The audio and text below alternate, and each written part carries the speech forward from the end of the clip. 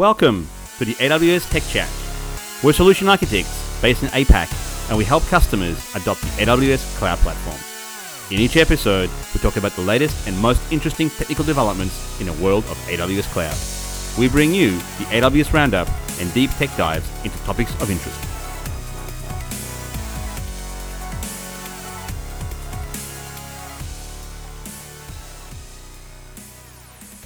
My name's Shane Baldacchino, and I'm here today with the AWS Tech Chat podcast, and it is post reInvent. It's 2019, and it's been a good few weeks since we sat down behind the mic, and today I have Dr. Pete joining me. Welcome back to the show, Pete. It's certainly been a while. Hey, Shane. Hi, listeners. It's great to be back on the show. I hope you guys got plenty of rest over the Christmas break and maybe took off some January. I certainly did. It's good for the soul. It's good to relax a bit, Shane. Yeah, totally. But you know what? I did. I've been busy. Since I've come back, I've been busily working on the Sydney Summit agenda, Shane. It's a premier event for us here in Australia, and then we're going to be having an awesome 3 days worth of innovation, lightning talks, phenomenal workshops and hands-on labs. We're going to be doing a lot of AI and ML this year as well. So if you're into migration, analysis, data, if you're a builder, if you like to operate in the cloud, if you want to also have a very secure cloud, we're going to have it all for you, Shane, including, my personal favorite, the Deep Racer League may even be here in Sydney. Well, this is so those of you who been paying attention as to our reInvent announcements, we actually have announced a Deep Racer, which is really literally, let me wind the clock back. So a couple of years ago, we announced Deep Lens, which was basically the AI and ML, camera with an Intel Atom processor in it. This year, imagine one of those essentially on wheels. So we actually got a Deep Racer car that's basically, I like to call it a drone on wheels. And what it does is you can actually build a machine training model, deploy it to the Deep Racer, and this super fast car can race around the track. And depending how intelligently you've programmed it and trained it, it could potentially win a race competing against other competitors on the track. So it's pretty impressive. That is the coolest remote control car available. It sure is. So, and you can buy it off Amazon.com. So, if you got a bit of money burning a hole in your pocket, you could always go and perhaps go and order one. They're going to be available shortly. A few $100s, I believe. It certainly is. Highly recommend grabbing one if you can. But if you can't afford one, certainly come to the Sydney Summit. You may be pleasantly surprised by having a go at playing with one of these before you buy. We often save up releases for reInvent, but they don't necessarily go hand in hand. And whilst reInvent has just passed for another year, there's actually been quite a lot of announcements in the last month since we've sat down and recorded. I do wonder if our service teams actually got a break over the Christmas period. Let's hope they did. Indeed, Shane. And we've had a lot of announcements. And how many, roughly? Around 50, is my count here, Pete. So today we're going to deep dive into a select few. But before we get into these announcements, let's quickly jump into some expansion news, as over the Christmas period, we have been busy. Pete, tell us all about it. Well, in terms of expansions, let me just start off with perhaps the summits. I already talked about the Sydney Summit. That's actually coming to Sydney in late April this year. However, if you happen to be in Berlin, between Feb 26th and 27th, we have the summit in Germany. If you're in Italy, in Milan on the 12th of March. By the way, hello to everyone in Milan. I love that city. It's beautiful. And also in Tel Aviv on the 13th of March, place again I'm yet to visit, is another one of our summits. So a brand new year with plenty of free online talks are also available. There's been a lot of stuff happening. And I particularly like that there is actually one in February, a session where we're actually talking about Lambda layers. We've talked about it in the last episode, but it's a pretty interesting topic. And if you want to know more what's happening on the events front, and as we say every year, there's a lot. This is the AWS Summit season. It's about to start. So go and punch into your favorite search engine, AWS events, and you'll find out exactly what's going on. But Shane, we got some price reductions that I think we should talk about. Yeah, we do. So Fargate. So Fargate is a platform that allows you to run containers without having to manage servers or clusters. And it's really helping customers, head towards that no ops or, perhaps reduced ops. A lot of my customers tell me they love the service, but there's often that friction between the increased cost over ECS versus the reduced administration. So in January, we dropped the price of Fargate by up to 50%. And that, when I say up to 50%, is comprised of 20% reduction for vCPU and 65% reduction for memory. And this price reduction is across all regions where Fargate is currently available, which is awesome. So, Shane, look, there are no new regions to announce today. We're still at 20 regions, with Stockholm being the latest that we launched in December. And also, CloudFront is at 160 points of presence worldwide. So perhaps our data center guys did take a holiday, Shane. Maybe they did. So, 2019, Pete. Yeah, on with the show. On with the show. It's funny how people get polarized. You can either be like a Holden Ford person in Australia, maybe like that's probably translates to maybe like a Chevrolet Ford person, in other parts of the world, or an Apple Android person. It's almost a religion. Mm-hmm. And here's another one here. People are often pretty polarized between Linux and Windows. So which are you, Shane? Well, I have to ask. It's interesting these days. Since I've transitioned to running on a Mac, I find myself accustomed to it. And then when I end up having to do something at home, help my wife out, instantly the shortcut keys don't work because they're different. Right. And, I like both. I will say I'm a bit of polyglot in nature there. But I think lately I'm probably transitioning more towards the open source side of things. Yeah, I've actually also fast-tracked almost all of my Windows computers out of my house for Macs and variants of the Linux operating system. So, yeah, it's an interesting era, I think, for everybody. But anyway, you have some interesting things around Windows. I do. So why do I mention this? Well, the next version of Windows Server has been released. So that is version 1809, or also known as Windows Server 2019. So what's new and why should you care? So I had a bit of a play, and here are my top 3 changes that I've noticed in having a little bit of a playing around. So the Windows Admin Center, or WAC, is probably the change that you probably notice, because once Windows Server starts up and you typically go to install roles or features, that is now gone and is replaced with the Windows Admin Center, and it's designed to simplify the IT admin experience. So Shane, does that mean that the MMC is dead? MMC we say goodbye to, and now the Microsoft Management Console. By the way, I should actually be more specific here, shouldn't I? So yeah, that's where you'd go in and add snapping. So you might add a snap in for Perfmon or computer management, etc., etc. So it's now web-based. It's a single pane. It consolidates everything.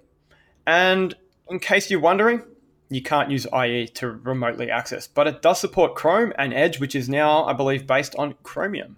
Yes, indeed. Okay, what else is new? There is the System Insight. So I haven't actually used this. So in the past, I would often spend time, troubleshooting and diagnosing issues. It could be trying to diagnose a disk performance issue, or a random issue that might only occur at a certain time. It often can be, finding that needle in the haystack. You might have to log for a while, then analyze. For me, in the past, it was often trying to figure out what an IS app pool, so the worker process ASP.NET_WP was doing. But supposedly, System Insights is a predictive analytics tool that should help you find that needle in the haystack using ML, analyzing what Windows Server, what the norm is, and then trying to figure out insightful information to help you address those issues in your environment in a more proactive manner. So it's a deviation, having a look at what's different from the baseline behaviors, right? Yeah, and if a listener is using Windows Server 2019 and has been using System Insights, drop us an email. We would love to, hear what you think about it. Yeah, and look, something else that's really exciting is Linux on Server 2019. Tell us more. Tell us more. You know what's actually cool about this? You can actually go type in ls or, ps, etc. Commands that work on Linux now work on Windows. So that's great. So the Windows subsystem for Linux allows you to run a GNU Linux environment. So, it's that common command line tools, utilities, application directly on Windows Server, without running a virtual machine. So really happy when this is available. And, as an example, you can just SSH out natively in Windows Server, where, before, probably one of the first tools I always download for Windows Server is PuTTY. Yeah, It's native now. So there we go. very common scenario. So Shane, how much bigger has Windows gotten, and or maybe smaller? It's worth talking about that too. Yeah, it's got bigger. I was really surprised, and I'm not sure, it's becoming bloated. And in this containerized world, the requirements, I think, for Windows Server are quite high, and it probably adds more of a reason, I think, to run things like .NET Core if you're using it purely for hosting. So when you spin up Windows Server 2019, the minimum EBS volume is 30 gigabytes. But you might say, hey, that's the GUI. I'm a pro here and I run Server Core. Well, it doesn't really get that much better. So the minimum you should allow to install Windows Server 2019 in Server Core is 26 gig. And if you have more than 16 gigabytes of RAM, you're going to need more space again for, paging, etc., dump files and so on. Okay, so if you're running containers, you're going to need a lot more. Yeah, so I think containers potentially may be a bit of an oxymoron. They're definitely not going to be Alpine Linux size. I think the smallest Windows container that I'm aware of is, over a gig in size. So there we go. So it adds up a little bit. So Shane, what about Windows 2012 R2 in particular, the support side of things? So 2012 is now out of mainstream support, but it is still within extended support. But that obviously comes at a cost that most organizations would not rather pay. So even if you don't require any of the new features in Server 2019, Server 2019 may be part of your upgrade, path for, your software development lifecycle plans. Which is where the Amazon Windows Server 2019 AMIs come in. They are. So Server 29 AMIs are available in all public AWS regions and GovCloud, and we provide a variety of flavors. So there's Windows Server 2019, there's Server 2019 with Hyper-V, there's another one with containers, there's another one with specific language packs, and with SQL Server 2017. Yeah, a lot of options as always, right? There is. And look, capping all things Microsoft off, a quick update to Beanstalk, so you can now deploy Elastic Beanstalk using .NET Core 2.2. So .NET Core 2.2 comes with diagnostic improvements to the runtime, and several other improvements to which you can find in the official .NET Core 2.2 documentation. But .NET Core 2.2 is the latest stable release. And it does generally result in much higher performance. So basically code runs faster, it's more secure. There we go. Cool. All right, Pete, let's talk about a new service. Now, being a customer-obsessed company, we're always on the lookout, to fill the gaps and meet market expectations. And more of our customers are transitioning absolutely, towards up-the-stack services. They tell us that every day, towards, a more modern Mode 2 company. But the reality is, even with our fancy CI/CD pipelines, source control, immutable infrastructure, and so on, backup is really important, to protect that statement of record, your source of truth. And whilst you can build your own backup tools using, EBS snapshots or other mechanisms within our environment, there's still a bit of work, in order to manage your startup. And we're changing that. We are launching a backup service. But Pete, please tell us more. Well, it's funny because in all the history of IT, backups haven't gone away, right? It's you want to make sure your data is secure, and data is what keeps organizations ticking over. It's to use a phrase, data is the new oil, right? Because that feeds machine learning and a whole bunch of other things. But to bring it back to something more pragmatic, we've actually announced AWS Backup, which is a fully managed backup service, which makes it really easy to centralize, which is a key thing here, and to automate a lot of the backups that you would be doing across AWS services in the cloud, as well as on premises. So with AWS Backups, you get to protect your AWS resources in a really easy way with only a handful of clicks. And you can do it from the console, you can do it from the CLI, and you can do it programmatically as well. So you can configure and audit the resources that you want to back up, automate everything by scheduling them, set things like retention policies, which are really, really important, as well as monitor all of the backups and also the restore activities. And so this is the whole spectrum of providing backup functionality. So while backup is not really hip and cool for a lot of people, it's really necessary, and it's also about reducing risk. And for many organizations, this is a key requirement, especially if you're operating in heavily regulated industries, like the banking sector, for example, you don't want to lose a single bit, not even a byte, but a single bit of information. So look, before I dive into this, what it really does is it enables the backups of things like EBS volumes. If you're using EFS, the file system, and RDS databases, it supports those, including DynamoDB tables. And also, what's interesting is if you're running storage gateway volumes to Amazon S3, these are also supported. So it really is a native mechanism provided by us that provides a tiering support, so you can push your older backups into things like Glacier as well. So yeah, it's quite a useful service, Shane. It is. Pete, you sparked my curiosity when you mentioned on-premises. So Mm. how does that work? Do I need to install an agent? Do I need outbound internet access? How does it work?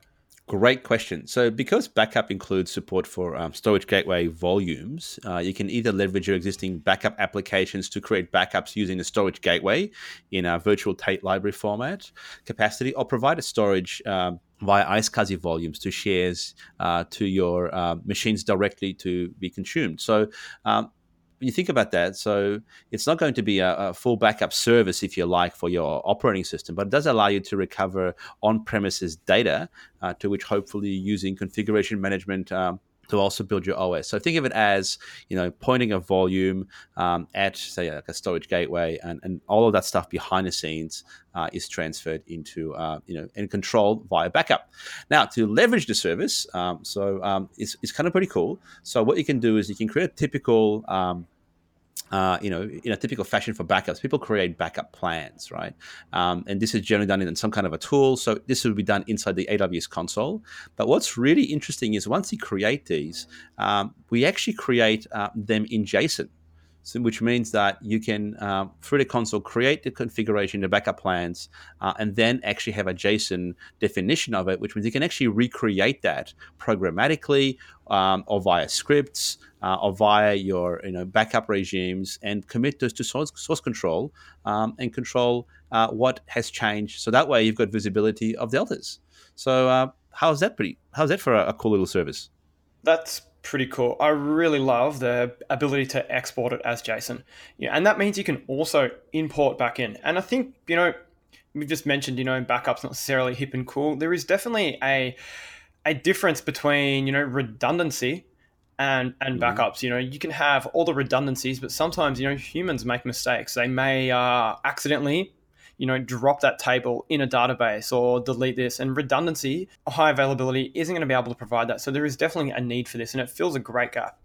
Yeah, and look, it's an important point that you actually make around making mistakes. So when you actually set up AWS backup, it will require IAM permission. So you want to control what this thing can actually touch over your resources, and actually assign an AWS backup role to your account.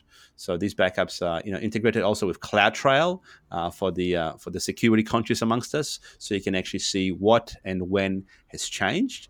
And in doing so, give you more visibility around actually what's going on. So it's a pretty straightforward service to set up from the console. Like I said, DynamoDB, EFS, EBS, RDS, Storage Gateway, they're all supported. We're going to be adding more and more things moving forward. So the short of it really is, if you really want to treat it infrastructure as code, as many of you do, you can programmatically access this through the API. It has about 42 actions. So rather than logging into the console, you could actually, in your continuous integration and pipelines, for instance, or your scripts, contact the service, and using JSON, as we talked about, you could actually submit and create jobs and backup plans. So if you are going to be doing this via the APIs and the CLIs, please make sure that your AWS CLI is up to date. And as of version 1.16.93, it has support for that. And at the moment, AWS Backup is available in US East, so Virginia, Ohio, Oregon, and Ireland regions are currently supported, and we're working very, very hard to bring it to this part of the world over here down under and across APAC. I think it is worthwhile calling out. It's important to note that you can only use AWS Backup to back up resources in the same region. Yes, really, really important. It's all about being all in the same region. If you do need to move stuff between regions, that's a whole other conversation. And we have lots of functionality and features to actually help you with moving your AMIs and backups all over the place. That we do. All right, speaking of features, some time ago, we launched EC2 cluster placement groups, which allows you to place your instances, in a low latency, single availability zone which is designed for high network throughput for specific workloads, usually around HPC. Mm-hmm. Then in 2017, we launched EC2 spread placement groups, which is a group of instances that are placed on distinct underlying hardware. So let's say you might have like 5 EC2 instances in a spread placement group. These instances would not share any underlying hardware with each other. And the use case here is really for applications that have, a small number of critical instances that should never be on the same hardware, to reduce a risk of simultaneous failures because, things fail all the time. That might occur when instances sharing the same underlying hardware do fail. And you do want to control the blast radius, and that's an important point to call out, right? And like you said, everything fails all the time, and we see mean time between failures on a whole bunch of equipment.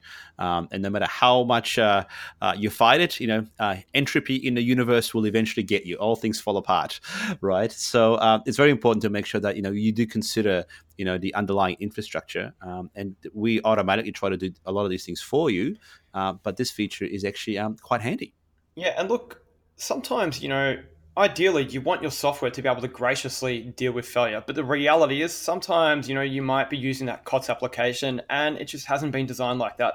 Or potentially, even if it is in-house, the cost to re-engineer may not be, palatable.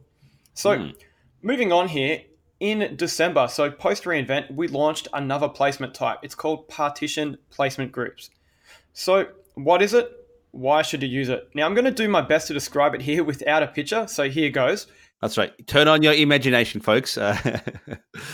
Visualize. We need to visualize here. All right. So a partition placement group is a group of instances spread across partitions. And a partition is a logical grouping of EC2 instances where, the contained instances do not share the same underlying hardware across different partitions. So it's kind of like a spread placement group, but it's not.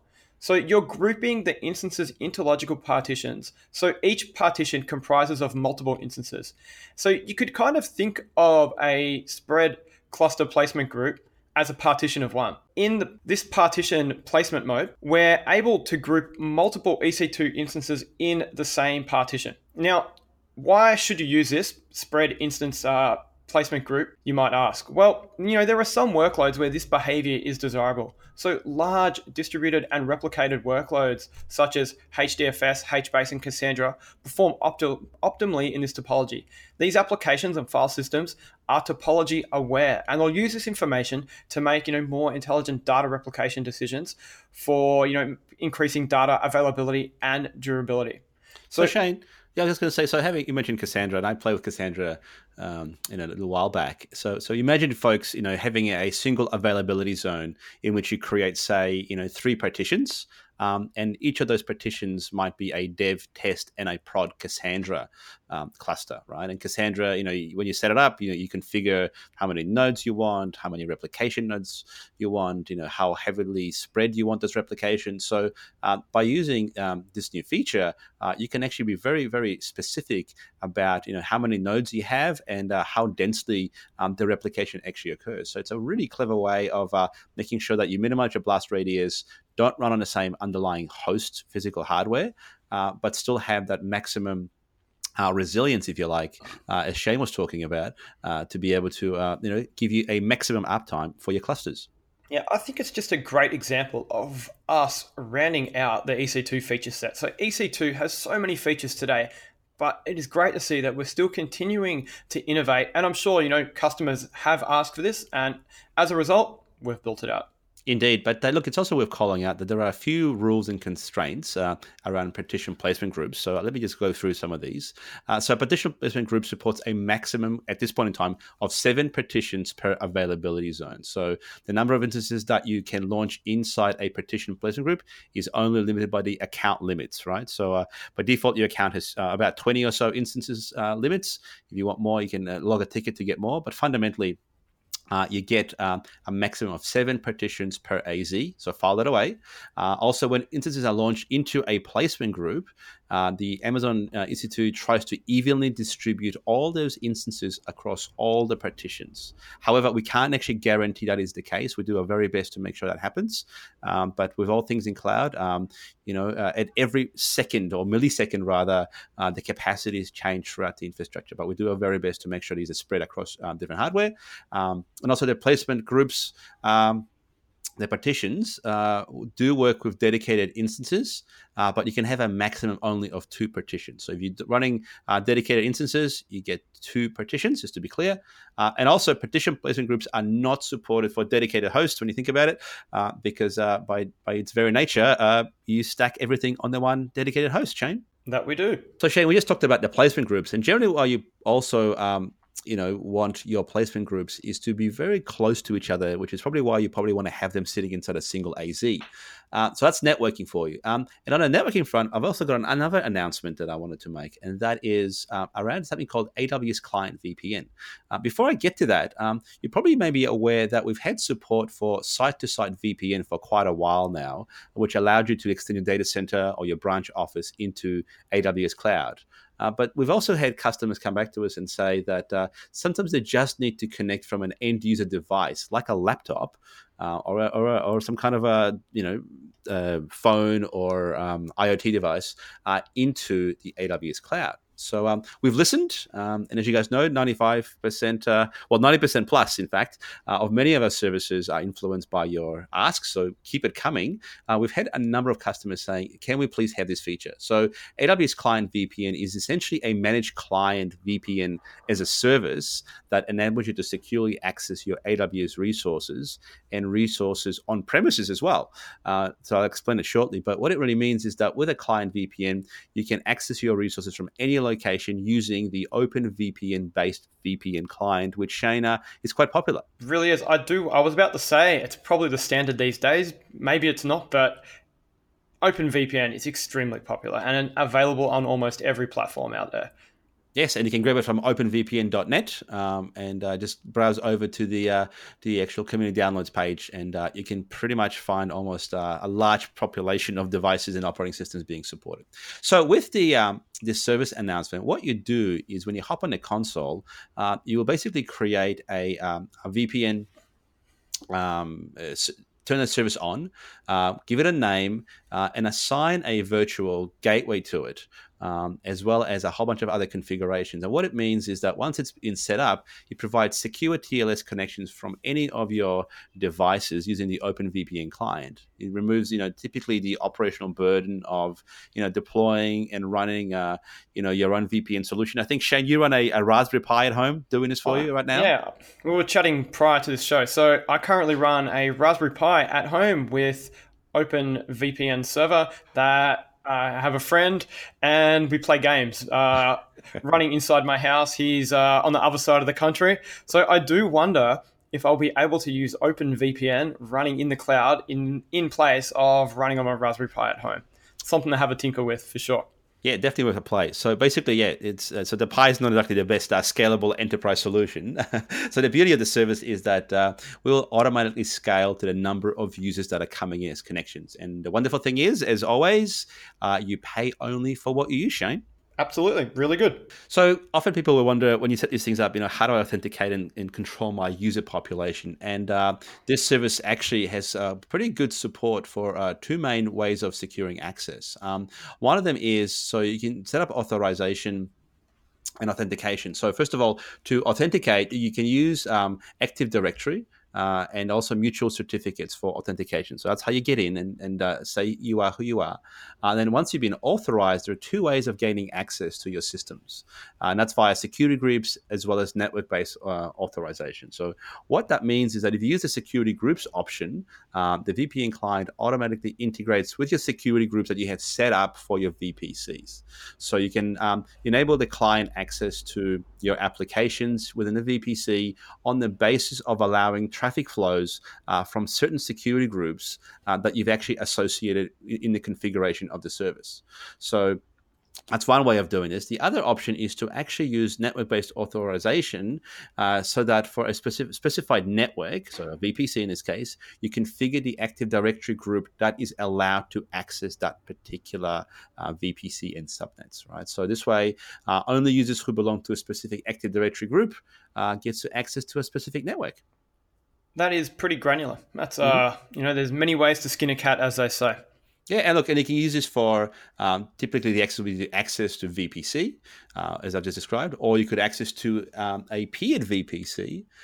You could also even use it to access the internet and use this as a way in to have a secure connection from a device into your VPC, and then use the AWS backbones to access the entire wild west of the internet.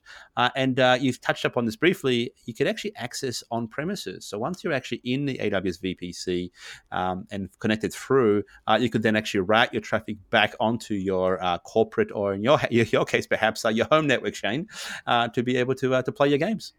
Perhaps, but I do see, Pete, AWS Client VPN is available in US East, Virginia, Ohio, US East, US West Oregon, EU Ireland, and support for other AWS regions is coming soon. And because of that, I'm not sure how the latency will work given we are in Australia, but yes, something to test. Have a good play, and certainly Oregon's ping times are pretty decent. But yes, if you're playing real-time games, perhaps this may not be the solution for you. So maybe there is still life in your Raspberry Pi after all, Shane. Maybe there is. Alrighty. So look, not every situation is suited to a VPN, when needing to provide users remote access to resources. What happens if you just want to securely publish access to an internal website? Establishing a VPN tunnel may work, but it's often, a real heavy-handed approach.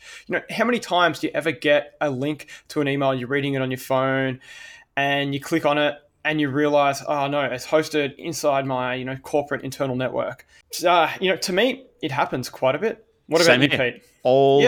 All the time. So look, we've got some solutions at AWS for that internally, and I think you're going to be announcing something that's really useful. That it's very been tested within the organization.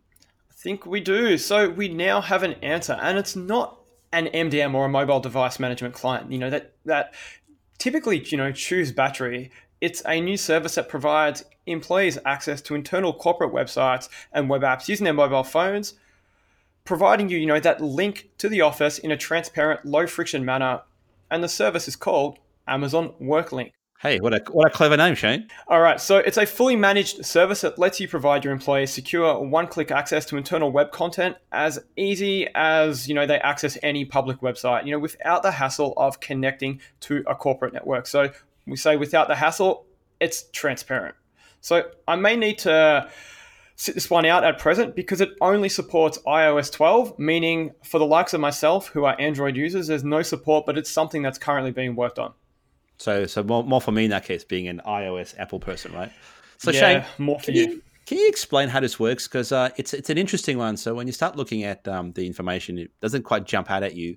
You do have to install some software on your device. Can you maybe explain the backstory of the tech and how it actually works?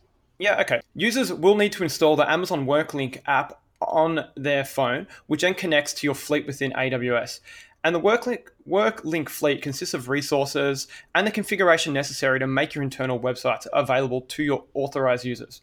So this WorkLink app is just running there, containing configuration, and is acting as a transparent proxy. So when a user tries to access a page on an internal domain, the WorkLink client will intercept this, and it will contact your fleet of hosted servers within AWS. And then WorkLink within AWS is going to isolate the page. It's going to run it within a browser and a secure container with AWS. And then WorkLink will then send the contents of the page back to the phone as vector graphics, whilst magically preserving the functionality and interactivity of the page. So this is going to be more secure than a traditional approach because the internal content is never stored or cached by the browser on the phone, and the phone never directly connects to your corporate network. Okay, so let's just go through this in more detail. So on my device, I have this the little app, the WorkLink app, which basically does some clever tunneling for me. And depending on which domain I'm going to, it'll actually either take me, ignore, it won't get in the way, and your browser that you're using on your device takes you straight to the website. Or if it's a corporate website, it takes you via a special connection into a fleet of machines that do this clever magic voodoo inside containers that simulates a browser and then connects to the actual corporate application in your VPC. Is that right? It is, yeah, pretty much spot on. So I like to think of it as maybe like a conditional DNS forwarder. So if a domain is, say, my company domain, .local, and I've clicked on that link and Safari has, spun up, well, WorkLink, the application, will intercept this. It will grab the data and then send it back through Safari. So from the end user's perspective, completely transparent. Otherwise, if the link or the resource is not hosted on my corporate domains, then Safari will just grab it as normal. Awesome. So Shane, how do I set up the backend of this then? So that's great. So now I get how it works on a device. Tell me a little bit more about the actual service and the fleet that you got to set up. Okay, so not being a iOS user, I had to beg my son to pass me back his iPhone 6 that I gave him as a hand-me-down to have a bit of a play with this. So what you need to do here is first create a fleet. So when you create a fleet, you can perform regional optimization either by routing through a specific region, perhaps for regulatory compliance, or you can even optimize it for better performance by sending it through the closest region, kind of like, say, CloudFront. So what is a fleet, you ask? So a fleet consists of resources and the configuration necessary to make your internal websites available to your authorized users. So after you've created your fleet, you need to configure the fleet. And when you do that, you need to provide a few details. So you need to provide the fleet access to a VPC with on-premises connectivity to your resources within AWS. So you can use an existing or a new VPC to link a network. And this, as I just mentioned, allows you to access your company's internal web content. So Shane, so the fleet really is that render farm, if you like, that actually is that proxy, right? That takes care of that container farm, if you like, that handle all the incoming requests, the rendering of the vector graphics, and the communications to the backend service. That's exactly right. It's that proxy, that man in the middle that's contacting on premises and acting as the connection to the mobile devices. Awesome. So a call out here, though, with on-premises, that the resources must be accessible via an IPsec tunnel or AWS Direct Connect or even the new AWS Transit Gateway. And if the applications are running, say, in a VPC within your environment, you can use Private Link to access the AWS services while keeping, all the traffic, nice and secure. Yeah, so Shane, so doing a POC, if I was doing a proof of concept, I could simply just set up a VPC in the cloud, set up my, as we talked earlier, my VPN connection from AWS into my on-premises, and run some experiments by publishing certain internal corporate websites via Amazon WorkLink. Yeah, that's it. So nice and easy. Nice and easy. So look, you do need to wire up a few bits of configuration here. So you do need to specify an identity provider. So, you can, configure an existing identity provider to work with Amazon WorkLink. Mm-hmm. Now, a lot of companies, they might be using an internal CA that doesn't leverage a publicly trusted, root certificate. So you do have the option to upload any CAs that WorkLink will need to, know about, in case you are using self-signing certificates. Sure. You can specify device policy. So this is optional, but allows you to add some more fine-grained control over your devices. Now, domains. So what domains should WorkLink intercept? So just to ensure I'm not intercepting Pete'sAwesomeWebsite.com, in the configuration, there is a validation process that you need to prove that, you own the domain and there's access to it. So when I went through in my test case here, I needed to add a CNAME with a specific value that the console will tell you to do into my DNS. So it could be Route 53, it could be elsewhere as long as it's publicly accessible. And then you can validate after you've added the CNAME that this has taken place. And then you receive a company code. So when your users download the Amazon WorkLink app, they need to enter in, this is all you need to do is enter in the company code. And that company code effectively wires your device into the configuration for your fleet here. Nice. Simple as that. Yes, and I guess I like the simplicity of having the identifier that the end device just puts a single number in, and all that config stuff is automatically picked up and understood and processed by the client app. And that's all you need to do. And then after that, those internal resources should be accessible on your mobile device. And look, if you're after more information on this, there's a Twitch session on Amazon WorkLink on February 11th. Awesome. Go check it out. We're big Twitch fans, so go tune in and listen and watch, rather, and to see what's going on. So, Shane, what are the costs of this? Okay, so pricing is based on the number of users with active browser sessions in a given month. So it's $5 US per active user per month. Okay, so far cheaper than running your own concentrators and trying to come up with clever proxy mechanisms to try to do some of this stuff. Yeah, awesome. So, Shane, looking at the time again, we're almost out. Yeah, I can't believe it. Time has absolutely flown today. I think we're having too much fun. Indeed. Look, it's great to be back on the show and great to tickle your ears again. Shane, did you want to maybe perhaps do a quick recap of what we've announced today? Yeah, for sure, Pete. All right. So we started the show with a price cut, 50%, up to 50% for Fargate, which is awesome news for our customers. We talked about Server 2019, what it brings to the table, why you should upgrade. Pete, you introduced us to a new service, AWS Backup, giving users a managed method to centralize and automate the backup of data across AWS services in the cloud as well as on premises. We touched on EC2 placement groups, allowing you to spread your instances across logical partitions, allowing those applications that are partition aware to make, intelligent decisions to increase data availability, durability, etc. We spoke about AWS Client VPN. So it's our managed client-based VPN service that you can leverage an open VPN-based client to directly connect in to your VPC. And we closed the show out with another new service, Amazon WorkLink, which provides your employees secure, one-click access to internal web content. Thanks, Pete. Wow. Yeah, it was a lot. And time just flew. It did. So, guys, thanks for tuning in once again. And look, we always love hearing your feedback. So don't be shy. Please send us an email to awstechchat, one word, at amazon.com. Until next time, bye for now. And keep on building. Ciao. Signing off. We really hope you enjoyed this episode. If you liked it, tell your friends, tell your colleagues, and tune in again to learn about AWS Cloud. Please subscribe to AWS Tech Chat by visiting www.awstechchat.com.